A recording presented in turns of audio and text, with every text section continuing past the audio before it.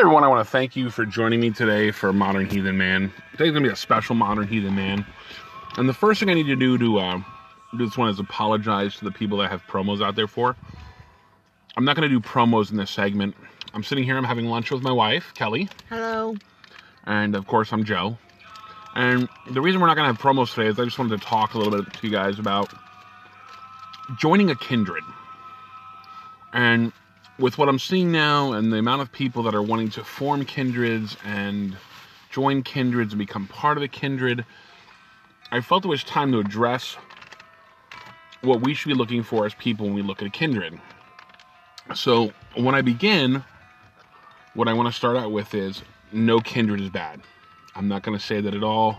There's not a single bad kindred.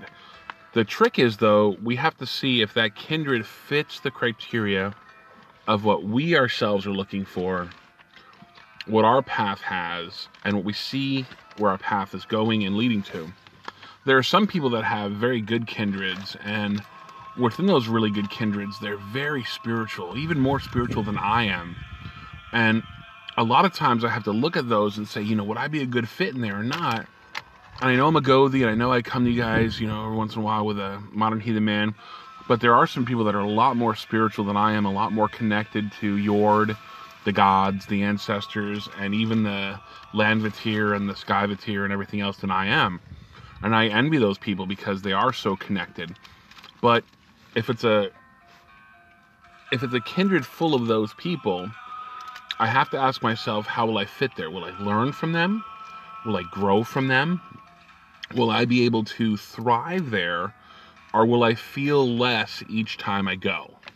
If it's going to make me feel bad, I don't want to attend there, and that won't make me want to go to my kindred, and that's not what a kindred's supposed to be. So when we begin looking at kindreds, we have to look at a lot of different aspects. The first aspect, obviously, like I just discussed, is your spirituality and your spiritual level. Is it a place where you want to go learn and become better at what you are?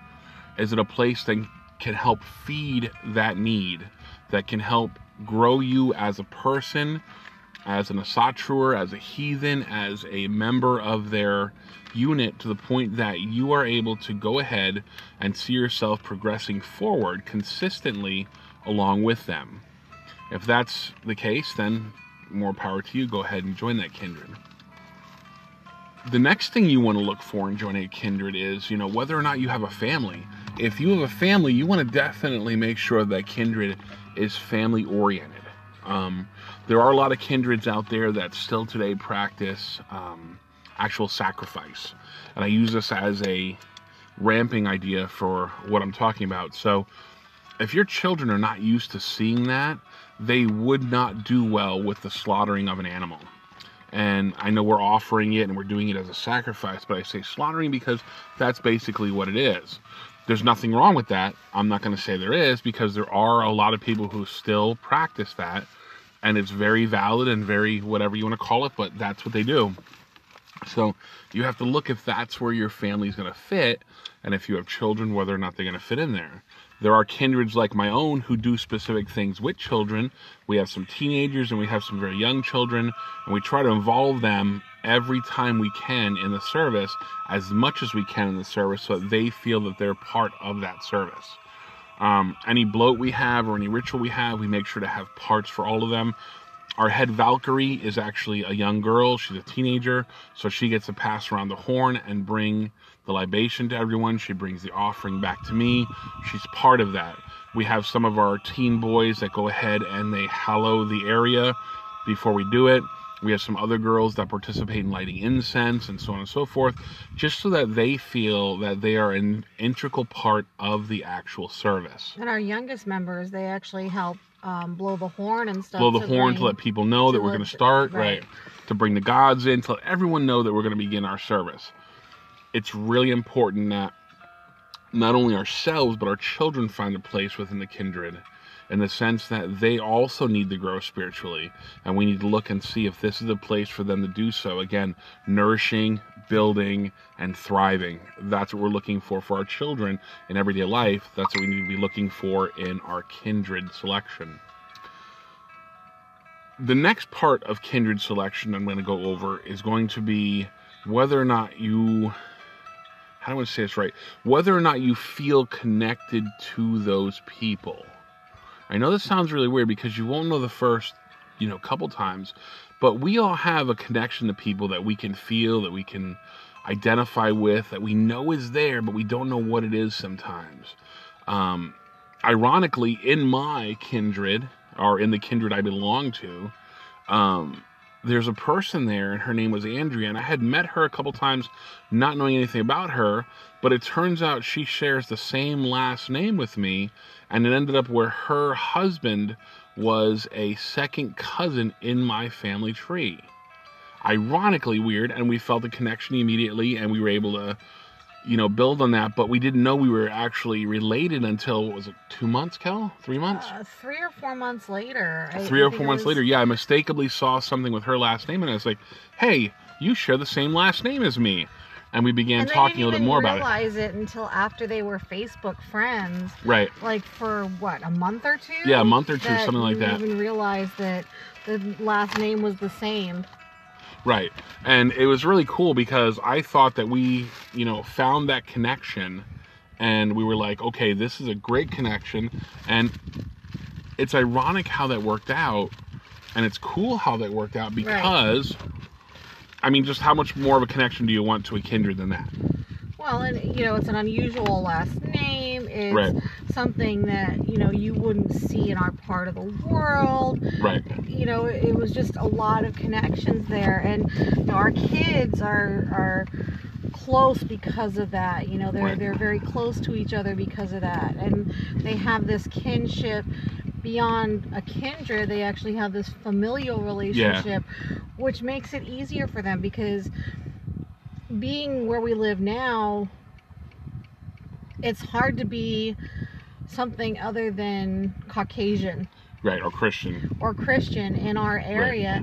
Right. So, here's this little Puerto Rican kid and this other little Puerto Rican kid who's, part Korean, and they can get along really well and talk to each other, and they have these ties not only with family but with religion, and they get along really well, and they play games together, and they have somebody to talk to that is their age, and in their family. Yeah, and in their family, that they can discuss things with and not feel weird about talking to somebody about it. Right.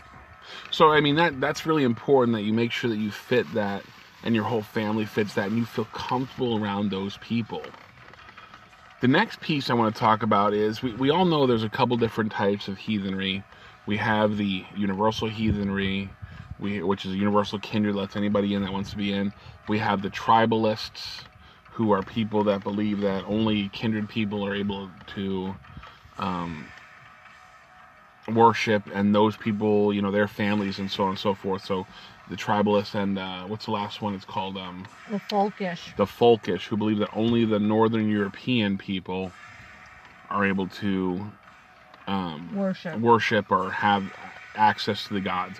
Nothing wrong with those people. That's their belief system. We honor that belief system, and we say more power to them and what they do. But as I said before, as long as it doesn't infringe on anybody else or begin to hurt other people, we're okay with that. Now, you have to see which one of those you fit in as well. If you are one of these people who are like me, who believe that, Asatru is for everyone, that everyone has a right to worship the gods and can go ahead and begin to build onto that and build onto the people that are able to worship the gods and further our religion by allowing everyone in, that's what you have to look at. If you're one of the other people, you have to see that as well. Expectations are expectations are expectations, in the sense that if you go there expecting it to be universalist and it's not going to be good. You're not going to enjoy your time there. You're not going to have a good time there.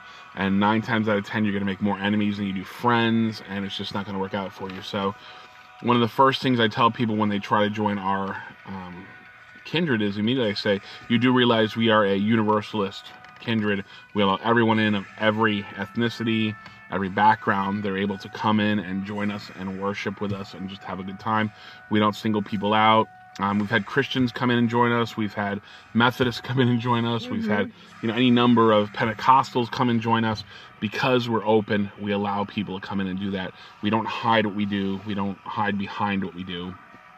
So, and it also gives education so that they know what we believe in, what we are doing, how closely related it is to what they do, what they believe in, what they do in their ceremonies, their rituals, things like that.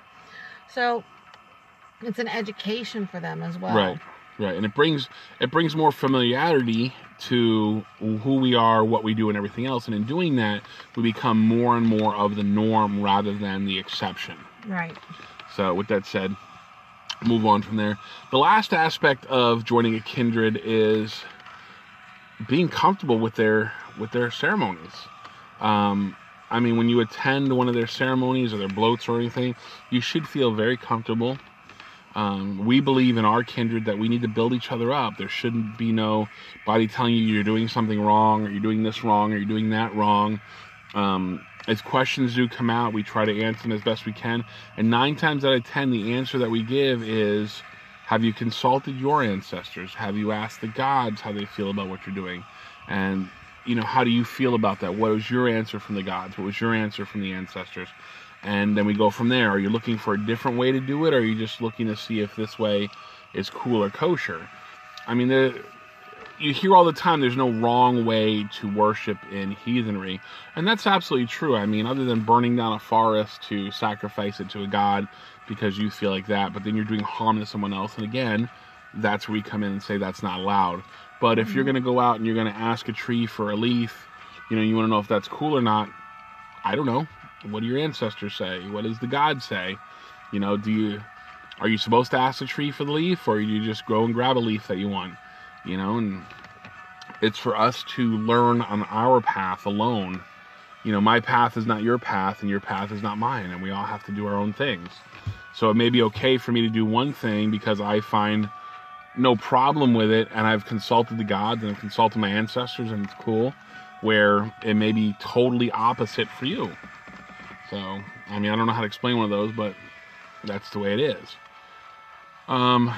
With that said, this is what I'm talking about in joining a kindred. If you follow all these steps and you find the kindred you like, then by all means join it. If you follow all these steps and you cannot find a kindred you like, by all means start to build your own. And one of the biggest problems that people have with starting to build their own kindred is that they feel like they have to meet certain criteria, and that's not the truth. There should be somebody that goes for some type of Gothi training eventually in there. But if it's just a bunch of people that are getting together to have a bloat to the gods don't care about people's titles. They really don't. They don't care, this, that, other thing. All they care about is being venerated. They like to see that you're venerating them, you're doing it together, you're trying to mimic what the ancestors did, and they will show favor to you for doing so. Now, I think as a Gothi, from my perspective as a Gothi, I'm not one. I'm working on it. But the title for Gothi is somebody for me that you go to when you have a question. So it's not like a Christian minister where you go to for absolute guidance from the book. He knows where to find it in the book. He knows exactly where to get the advice from. The Gothi is there to go to say, look, I have a problem. Right. What advice can you give me, or where do I go for advice? It's not even about getting the advice from that person. It's about having somebody to go to ask where the advice might come from. Right. Yeah, 9 times out of 10, if somebody comes with a really big question, you can ask my wife. I'll sit down and I'll meditate for a while, and I'll actually consult the runes. It has nothing to do with me. I'll give them what the runes say, and they'll say, that's weird. It has nothing to do with what I ask. And I say, I don't know. All I'm telling you is this is what you're supposed to know right now. They'll come back to me months later and go, that rune cast was like right on the money. I know I didn't get it at first, but this is what it means. So it's not even me that answers them. It's the Norns. And I show them how to do a rune cast. I show them how to do, get in touch with the Norns and see what's going on. so that they can get their answers for themselves later. And it's Right. not like I'm saying this to say that I'm pushing everything off on somebody else. That's not the case. But as a Gothi, it's my job to build your spirituality, help you along your path without telling you exactly what to do. More of a mentor than an actual pastor. So that's where the people stray from what a Gothi is 9 times out of 10. So Right. with that said, I hope you guys enjoyed our little talk here. Do you have anything to add before we go, Kel? I don't think so. Okay. So we're going to let you go, and I want to thank you all for joining us today. I hope you enjoyed this. If you have any questions, go ahead and send them here or write me at modernheathenman@gmail.com, and I'll be more than happy to answer those questions for you. I look forward to coming back to you guys later and telling you a little bit more about other stuff. And I want to hail you for taking the time to be a better heathen, and hail you for taking the time to listen to my podcast. So thank you all, everyone, and have a great day.